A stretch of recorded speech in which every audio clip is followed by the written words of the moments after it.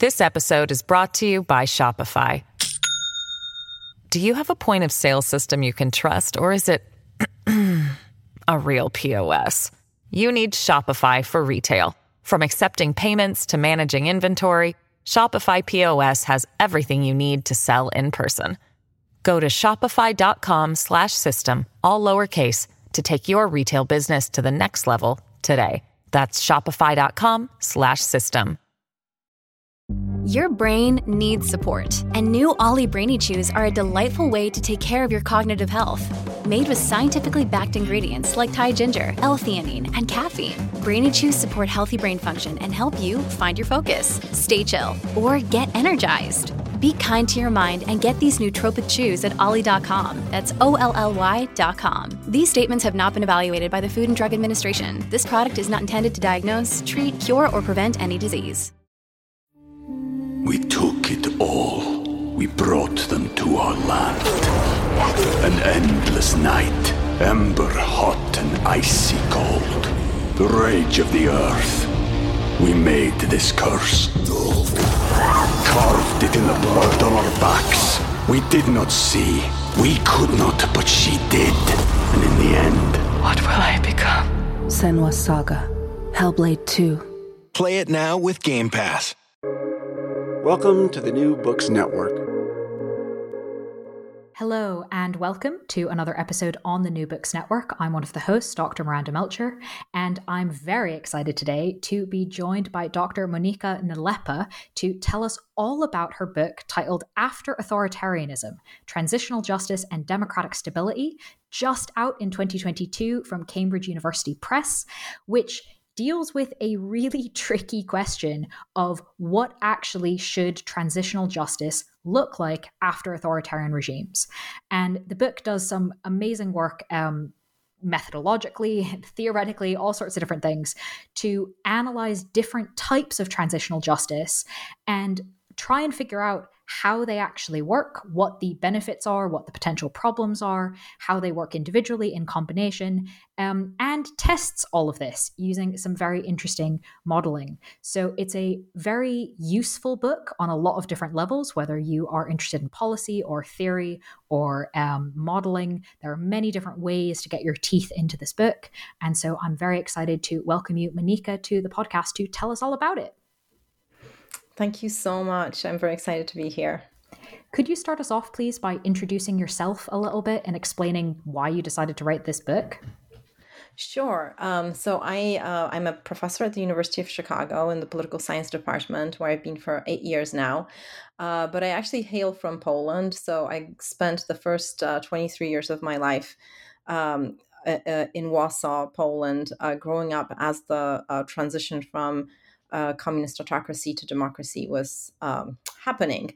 And issues of transitional justice were front and center. So while I was probably too young to take part in the very much grassroots toppling of the communist regime, and I was too young to even participate in protests, I was very much aware of the political surroundings as questions were arising, how to deal with the former members of the communist authoritarian regime, their collaborators, the secret police, and I remember very vividly how heated the conversation was, whether Poland should just move on and sort of have its eyes set on the future of joining international organizations, the EU, NATO, transitioning to a capitalist economy, or whether it should hold accountable those who committed pretty gruesome acts in the past. So that's what was going on around me. I was in college at the time, and when I came to the United States and started writing my doctoral thesis in political science, it actually turned out that this had left more of an imprint on me than I thought it had. But I had learned some very useful and interesting methods for analyzing political institutions while in graduate school. And I think that those tools actually helped me to get a better grasp of the fact that transitional justice, which is what this basically set of mechanisms for dealing with former authoritarian elites and their collaborators refers to. I think what those tools allowed me to do is to study transitional justice, not so much as a normative question, what should be done to folks who committed atrocities and human rights violations in the past, but rather what kind of mechanisms are best for ensuring democratic stability of the new polity. Because at the end of the day, what we really care for following regime change is that the regime that follows, the democratic regime, that those institutions are as permanent as possible, and that backsliding back into authoritarianism does not happen. And the answer to the question of which kinds of mechanisms stabilize democracy will sometimes be very different than, what kind of mechanism the public would like to see to hold former perpetrators accountable for justice to be done, and so on. So I became fascinated with this positive set of questions, or positivist set of questions, if you will. And and that's why I wanted to write a book about it. And I also didn't want to write a book just about the Polish experience. I wanted it to have a broader appeal, and I actually wanted to place Poland in the context of other regime transitions, not just those in post-communist Europe, but also, in Eastern and Central Europe, but those around the world. So when in 2017, I received a grant from the National Science Foundation to create the Global Transitional Justice Data Set, the plans for writing a book started to become reality. Wonderful. Well, thank you for explaining that to us. I think it obviously provides a really helpful kind of introduction to sort of what the book is trying to do. And it's also always just really interesting to kind of hear about how projects end up in their finished form. It's very easy to kind of pick the book off the shelf and be like, it must have always been like this. But of course, we know doing research that that's not how projects start off. And I think it's particularly helpful for any listeners who might be starting off with projects or starting off with their research journeys to hear a little bit about kind of how ideas can be shaped by multiple things, personal and professional experiences, etc., and kind of brought together into something. So thank you very much for starting us off with that lovely introduction. I obviously now want to move into discussing a lot of the topics in the book, and we're definitely not going to get into all of the detail that the book provides, unfortunately. But we can do, I think, a bit of a highlights tour to kind of hit the main things. So to provide foundation for this, can you introduce us to the transparency regimes that you focus on in the book? Sure. So to do that, we have to remember that authoritarian regimes love secrets, right? So they're not as open as democracies. They employ a huge bloated enforcement apparatus called the secret police, so any polity has security services. So any polity will have members of the enforcement apparatus that do their work in secret. But in authoritarian regimes, those secret police apparatuses are much more bloated.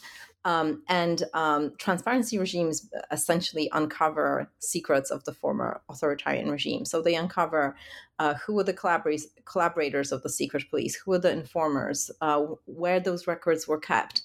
And what I argue in the book is that the mechanisms of transitional justice that uncover secrets of the former authoritarian regime are key for ensuring democratic stability later on. And they do this for a very simple reason. Many of the secrets of the former authoritarian regime, especially those that involve collaboration of, say, dissidents with the said authoritarian regime, are very embarrassing to former dissidents to float to the surface. If a former dissident becomes a politician in the new democracy, as frequently happens, because those are, after all, the heroes of the revolution, if a secret comes to the surface that this dissident had collaborated as an informer with the secret police, this can destroy that politician's career. Such politicians may be willing actually to do a lot of things to keep such skeletons in the closet.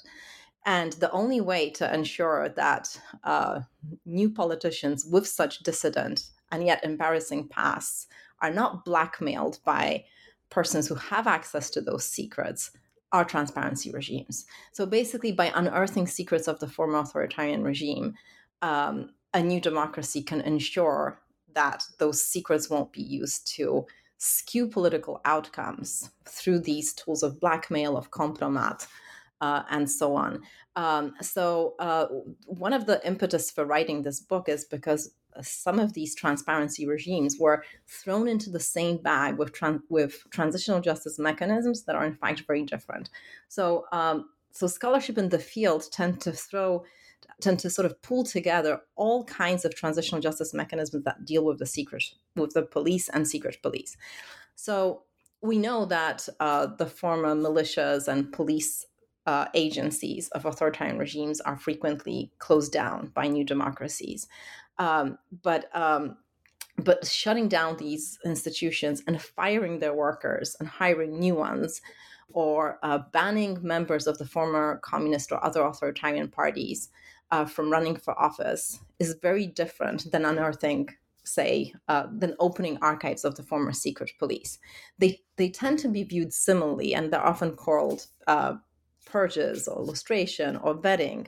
But the mechanism of uncovering secrets and the mechanism for punishing for wrongdoing perpetrators and members of the former regime for things that everybody knew that they did are ultimately very different mechanisms. So I wanted to sort of draw, I wanted to write a book that would show that these mechanisms belong to do different things and should be used and should not be used, not be treated as one and the same mechanism.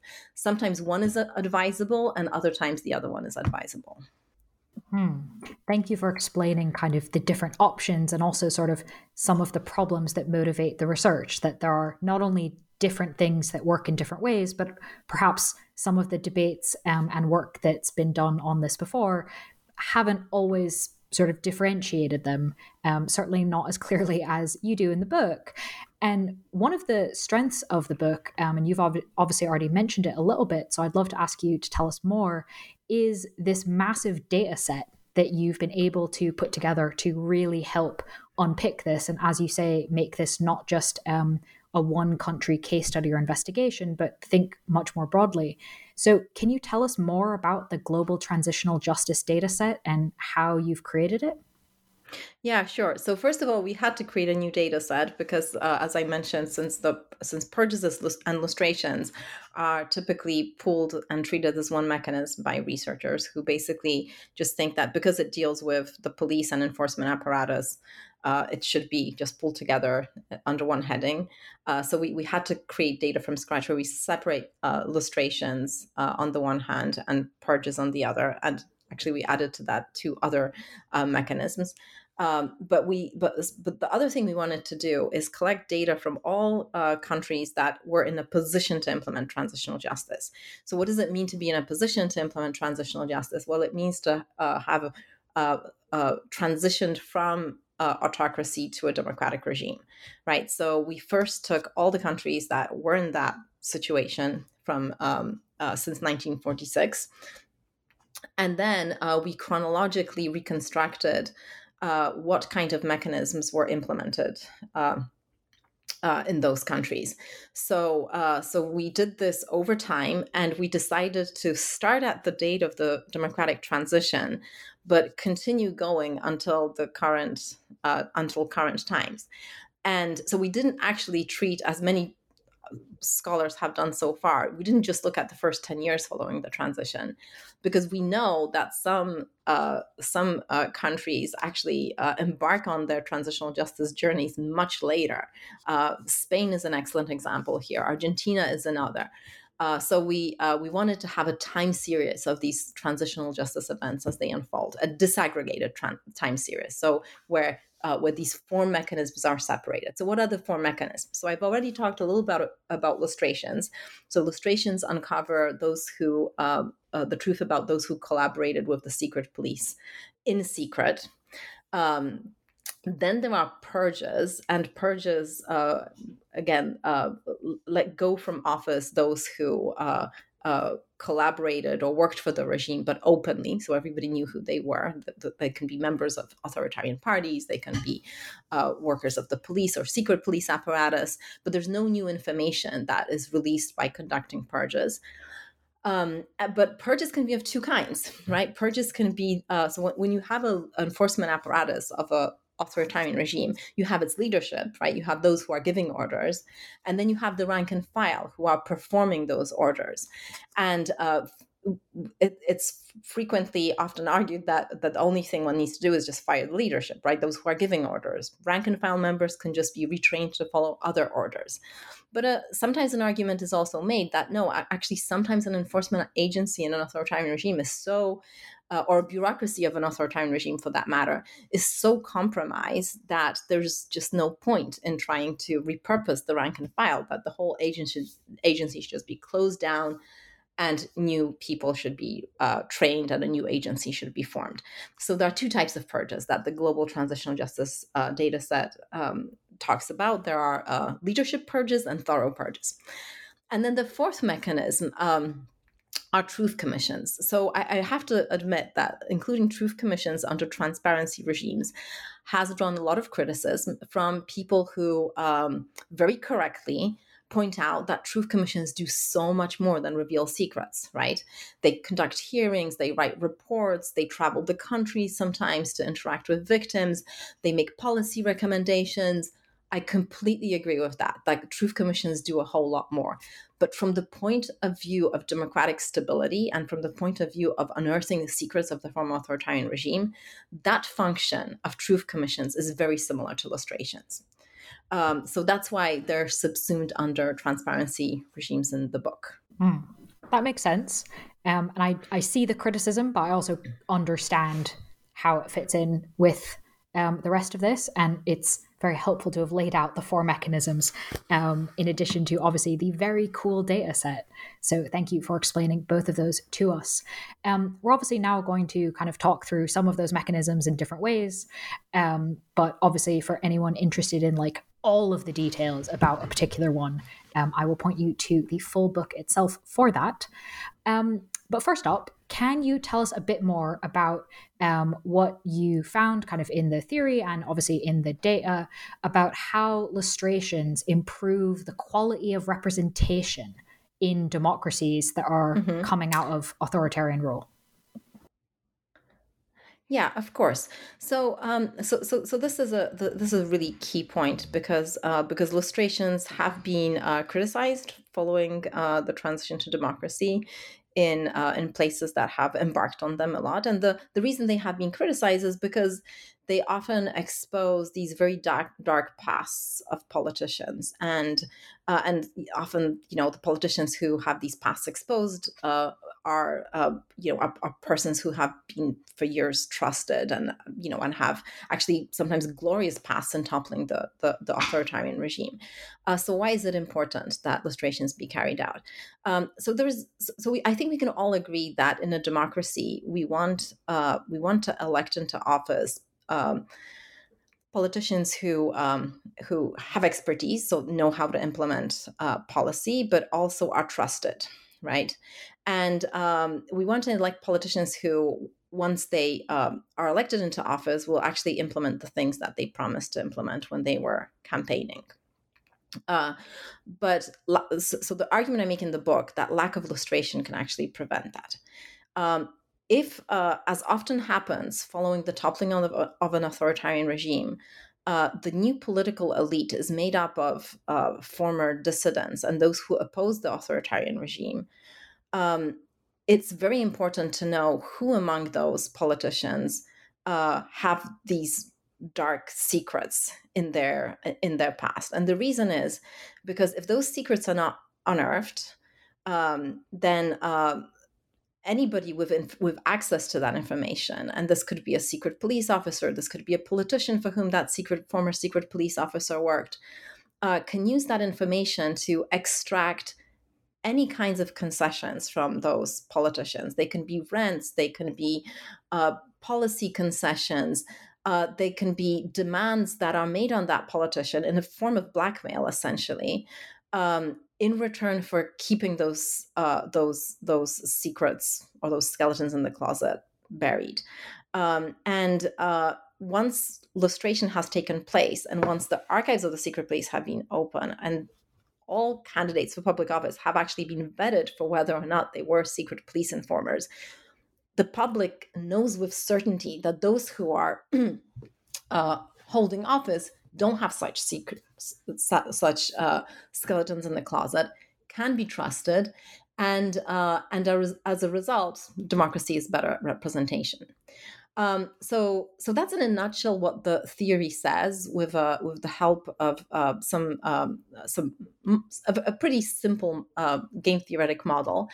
But then we also take this theory to data, and what we looked at is we looked at data on party programmaticness. So programmaticness is a bit of a mouthful, but essentially what it means is to what extent political parties run on programs and then stick to those programs.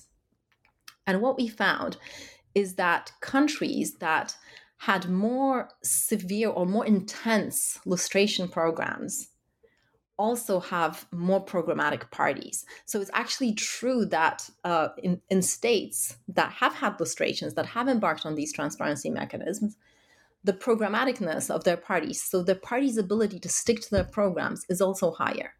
And I think that this is some very powerful corroboration of this intuition that transparency helps democratic stability by making democratic representation tighter. I think it's a very powerful example, the idea of kind of having secrets that can be an issue. And it's very easy to kind of immediately put this on kind of current political campaigns and go, yep, okay, I can see how that would be a problem. So definitely an immediate contribution of the book and a very key point. And I want to kind of then move to the part that you mentioned sort of had a bit of critique and ask you essentially the same sort of question about improving the quality of representation, but for truth commissions and what the mechanism is there. Yeah, so the mechanism is actually theoretically is quite similar on the surface. So we have the same I have the same model to explain lustrations and truth commissions, but the technique for testing it has to be a little bit different, and it relates to the reason that I mentioned before, that truth commissions do so much more than just uncover the truth. They do more, and they also act faster. Right, so truth commissions are typically very public events. Right, if we look at the TRC, from the Truth and Reconciliation Commission of South Africa as an example, it basically created this public spectacle of traveling around the country, broadcasting through the radio, through, I think it was the radio, I don't think it was the television, hearings with where perpetrators would provide full testimony to their crimes in the presence of victims, and then the commission wrote up a report. So it happened basically in the first few years of the transition. So I make the argument in the book that truth commissions are able to do more, but also sort of like act faster. Lustrations, on the other hand, have a very cumulative effect. So lustrations are restricted to the political class. That's probably the most important difference, that, we don't some countries lustrate professors, journalists, lawyers, but most lustrations around the world actually concentrate on those who are running for office. Not so for truth commissions. Truth commissions have this sort of like broad application across society. And because the effect of lustrations sort of has to accumulate over time, the kind of data that we use to test the effect of lustrations is cross-sectional data.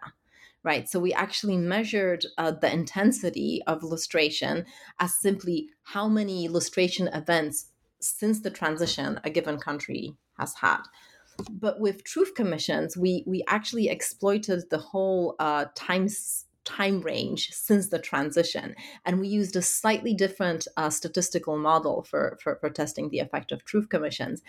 And because truth commissions don't only affect politicians in political parties, we also used a different outcome variable. So as I mentioned with lustration, I looked at programmaticness, so how tightly parties follow their programs. But with truth commissions, instead we looked at two variables that that I argue are very good at assessing democratic stability. On the one hand, political corruption and how that changes over time. And I drew on an excellent data source, the varieties of democracy, the VDEM data set. And another variable that I looked at is power distributed by socioeconomic status, which is an awful mouthful, I know, but it's actually a very simple concept. So power distributed by socioeconomic status, or PDSES for short, measures to what extent people who are richer also have more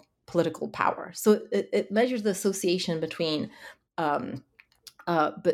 wealth and political power, and it's a good tool to assess the extent to which democracy has stabilized, because in democracies, ideally, we think of those two things as independent, right? In autocracies, in contrast, political power and wealth tend to go together. And what we find is that countries that have more truth commissions have better scores on democratic stability according to those two measures: political corruption and power distributed by socioeconomic status. So truth commissions operate through a similar mechanism. They also reveal secrets, and in that sense, safeguard against blackmail. But they do it differently over time than lustrations. I think that's definitely a power of being able to use the data to show different things. And similarly, I'm wondering if you can tell us about we've obviously talked about them in relation to each other, lustrations and truth commissions, but also kind of individually. What happens if countries do both? So interestingly, few countries do both, right? It seems that there's that it's what social scientists or economists call, there's a substitution effect between lustrations and truth commissions. If you use lustrations, you're going to use less truth commissions. If you use truth commissions, you're going to use less lustrations. It seems that lustrations are the transitional justice mechanism of choice in democracies following autocracies that had a long tenure. Why is that? So autocracies that have a long tenure have sort of like more time to move away from brute violent force in staying in power and consolidating their role, in lieu of surveillance, propaganda, infiltration. Instead of actually repressing opposition when it surfaces, when it's directly threatening their rule, they like to see signs of a discontent early on through a bloated secret police apparatus. And these bloated secret police apparatuses will be very active in recruiting informers, collaborators, and so on and so on. The tools for uncovering who was and who was not a secret collaborator are lustration mechanisms. On the flip side, autocracies that do repress, do use brute violent force, perpetrate more human rights violations, those former autocracies following the transition to democracy will more frequently turn to truth commissions. So that just seems to be a sort of almost natural pattern that we see truth commissions following short-lived autocracies, lustrations following long-lived autocracies that relied on the secret police. Interesting. I'm wondering if there's some sort of Goldilocks length that would result in a country choosing both.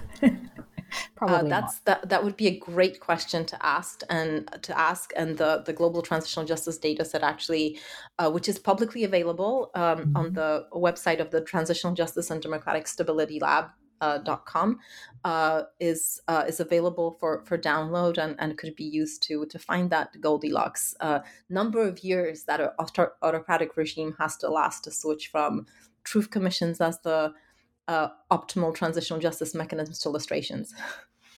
This episode is brought to you by Shopify. Do you have a point of sale system you can trust, or is it a real POS? You need Shopify for retail. From accepting payments to managing inventory, Shopify POS has everything you need to sell in person. Go to shopify.com/system, all lowercase, to take your retail business to the next level today. That's shopify.com/system. We took it all. We brought them to our land. An endless night, ember hot and icy cold. The rage of the earth. We made this curse. Carved it in the blood on our backs. We did not see. We could not, but she did. And in the end... What will I become? Senua's Saga. Hellblade 2. Play it now with Game Pass.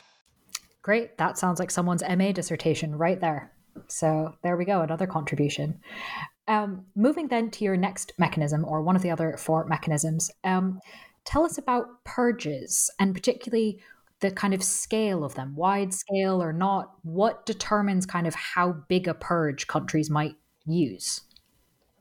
Yeah, so whether wide-scale purges or leadership purges are chosen will largely there's 2 questions here. One is what countries actually do, and second, what should they do? So the usability of former authoritarian bureaucrats and former authoritarian members of the enforcement apparatus depends critically on how good they were at their job while they were still in an authoritarian regime. And by how good they were, I don't mean how good they were in upholding the authoritarian regime, but they also often ran the state. So there are many former bureaucrats who worked for the authoritarian state that have very usable skills that can be easily repurposed by the new democracy. And firing them sometimes is actually the new democracy shooting itself in the foot. So doing something that it will regret, because how can a new democracy staff all these agencies and all these bureaucracies and all these departments with people who are essentially untrained how to run the state? I mean, it could probably staff them and then start training them, but particularly in the first years following transition, when there is chaos, when the institutions are weak, those are exactly the years and the time when you actually do want to have at least some people with experience in how to run things. So the trade-off that the new democracy faces is basically, how far do we purge these bureaucracies and these enforcement apparatuses? And how far they purge will depend on how institutionalized the bureaucracy and the enforcement apparatus of the previous authoritarian regime was. Sometimes it was not institutionalized at all. Sometimes in order to get a job in an authoritarian bureaucracy, all you had to do is have some loyalty ties to the autocrat. Sometimes you were rewarded for your contributions to your personal contributions to the dictator. In cases like this, a purge is not costly at all, right? Those people were only working there because the dictator liked them, because they did something for that autocrat. They didn't have expertise. They weren't particularly good at implementing policy, so that they can be let go freely, and that purges in those circumstances will actually stabilize the democracy. But if you're purging actually people who fought corruption in the previous authoritarian regime, why can't they fight corruption in the new democratic regime? Maybe with a little bit of retraining, right? Especially if you're also transitioning economies from a socialist planned economy to a capitalist economy, the notion of corruption between the two changes a little bit. But it seems like such a waste to be firing all those people. And in the case of enforcement apparatuses, it's even there's a second consideration to take into account, which is, people working in enforcement apparatuses are at the end of the day experts in conducting violence. So letting them go en masse, where you fire every single member of, say, a security apparatus, that can actually be risky, because you're now letting loose on the streets of a new democratic regime people who are thugs and know how to use violence, and you're not giving them an alternative task to perform. See Iraq, for example. Absolutely. So no wonder they will form criminal organizations, right? No wonder they will allow themselves to get hired as mercenaries and so on. So there's that double risk, actually, of conducting thorough purges in these in contexts, in these new democratic contexts. And it's, if I can just add one more thing, it's a normatively very discomforting point, right? Because what the book is essentially saying is, sometimes for democratic stability, to hold, you actually might want to not so much forgive, but not apply transitional justice to those people who very openly supported the regime, right? Sometimes you actually might want to have them stay in the structures of the state where you can see them. But on the other hand, it seems that the wrath of transitional justice is often concentrated on those who fought the authoritarian regime, but just, by a momentary lapse of reason, slipped and fell and informed on their fellow dissidents. And now they're former collaborators and they have these secrets. It's actually better from the point of view of democratic stability to reveal the secrets about those former dissidents than to fire from the positions absolutely every single member of the police enforcement apparatus, for instance.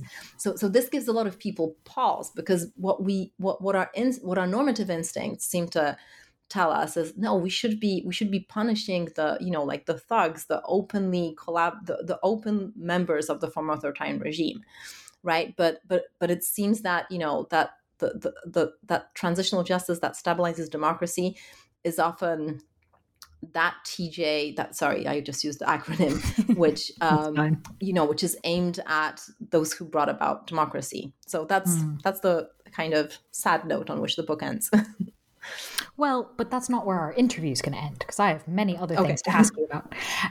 So I was wondering, that's kind of a really helpful way of understanding sort of what the use of purges is and sort of what the different factors are for determining what kind of purge to use.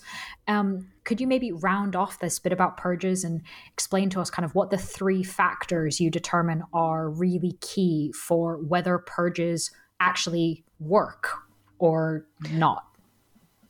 Yeah, so the most important factor is whether the previous the previous authoritarian regime's enforcement apparatus or bureaucracy was institutionalized, right? So how good those holding positions in the former authoritarian regime really were.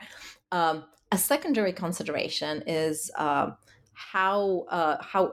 different that authoritarian regime was from the new democracy. So we kind of like think that, well, one is an authoritarian regime, the other one is a democracy. Obviously, they're different. But by how different, I mean sort of spatially, how different their policy choices would have been. So it's entirely possible that towards the end of the authoritarian regime, the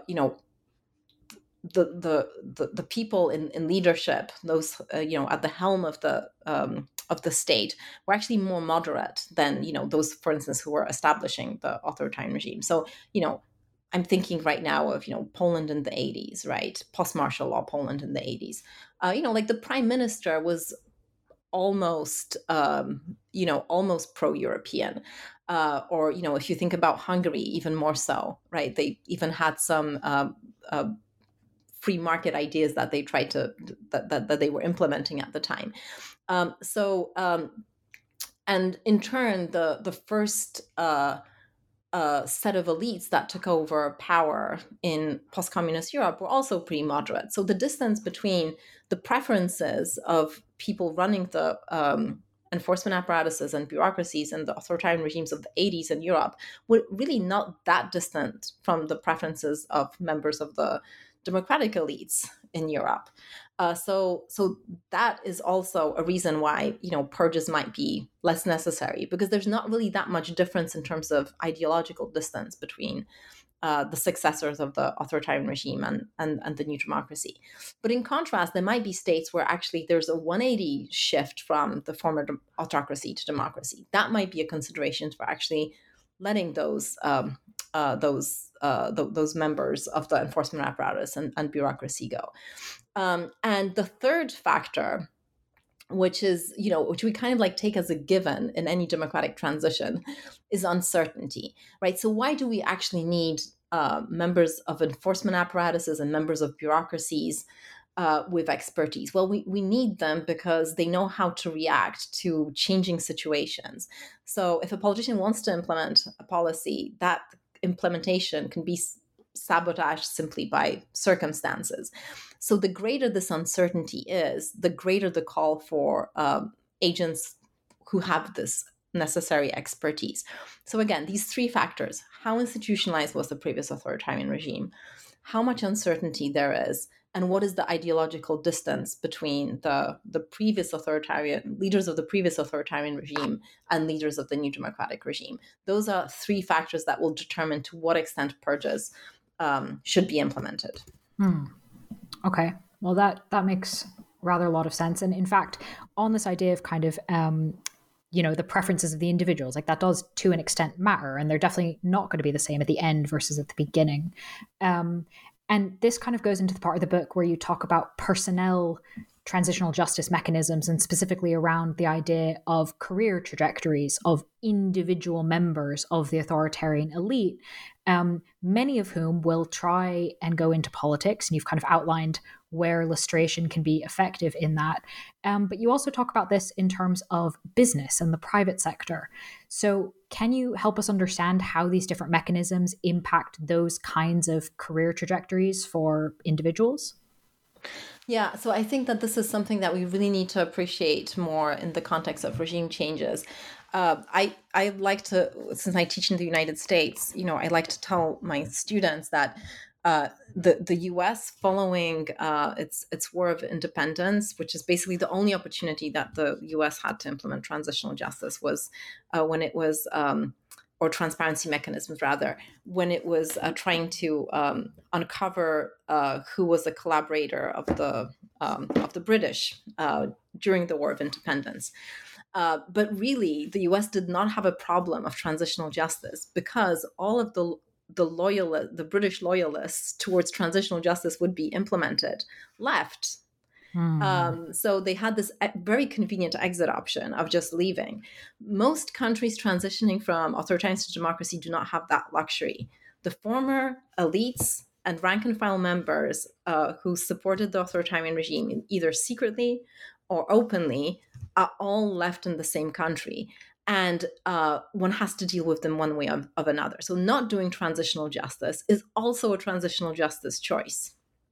And what I do towards the end of the book is, again, with the help of my amazing Transitional Justice and Democratic Stability Lab, so the same group of students who helped me collect the global transitional justice data set, is we tracked down the leadership of authoritarian regimes.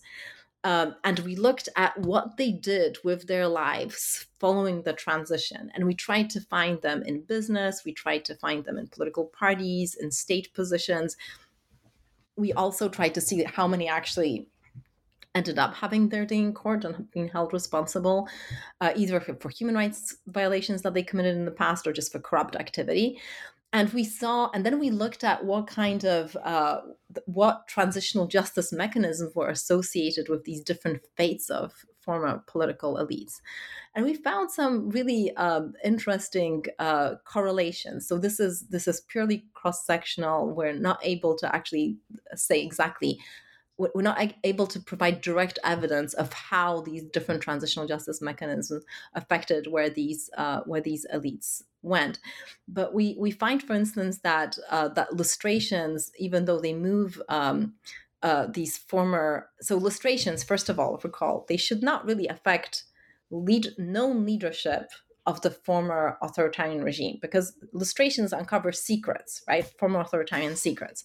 So they don't have a direct effect on people who ran the former authoritarian state. Everybody knew who the first secretaries, the politburos, and so on were. But what we find is that lustrations actually move elites into business. Okay, so they don't show up in the state, they don't show up in political parties, but they do tend to show up more in business ventures. And we looked at other correlations as well, but this is basically the tail end of the book where we sort of just did this exercise that I initially called de facto versus de jure transitional justice, where there's the de jure transitional justice, which talks about legislation that mandates lustration, legislation that mandates truth commissions or purges, and then you have the actual information of where the elites go. later I abandoned that term a little bit because it's misleading in the sense that it only is concerned with leadership. But as I mentioned before, transitional justice, the subjects of transitional justice are not just the leaders of the former authoritarian regime, but essentially everybody who supported it. So so that's does that answer your question? It does. And I think it's very interesting. I was able to interview an author a few months ago who wrote a book about the Grey Men, the Stasi agents in East Germany, and kind of what happened to them, and mostly what justice did not happen to them.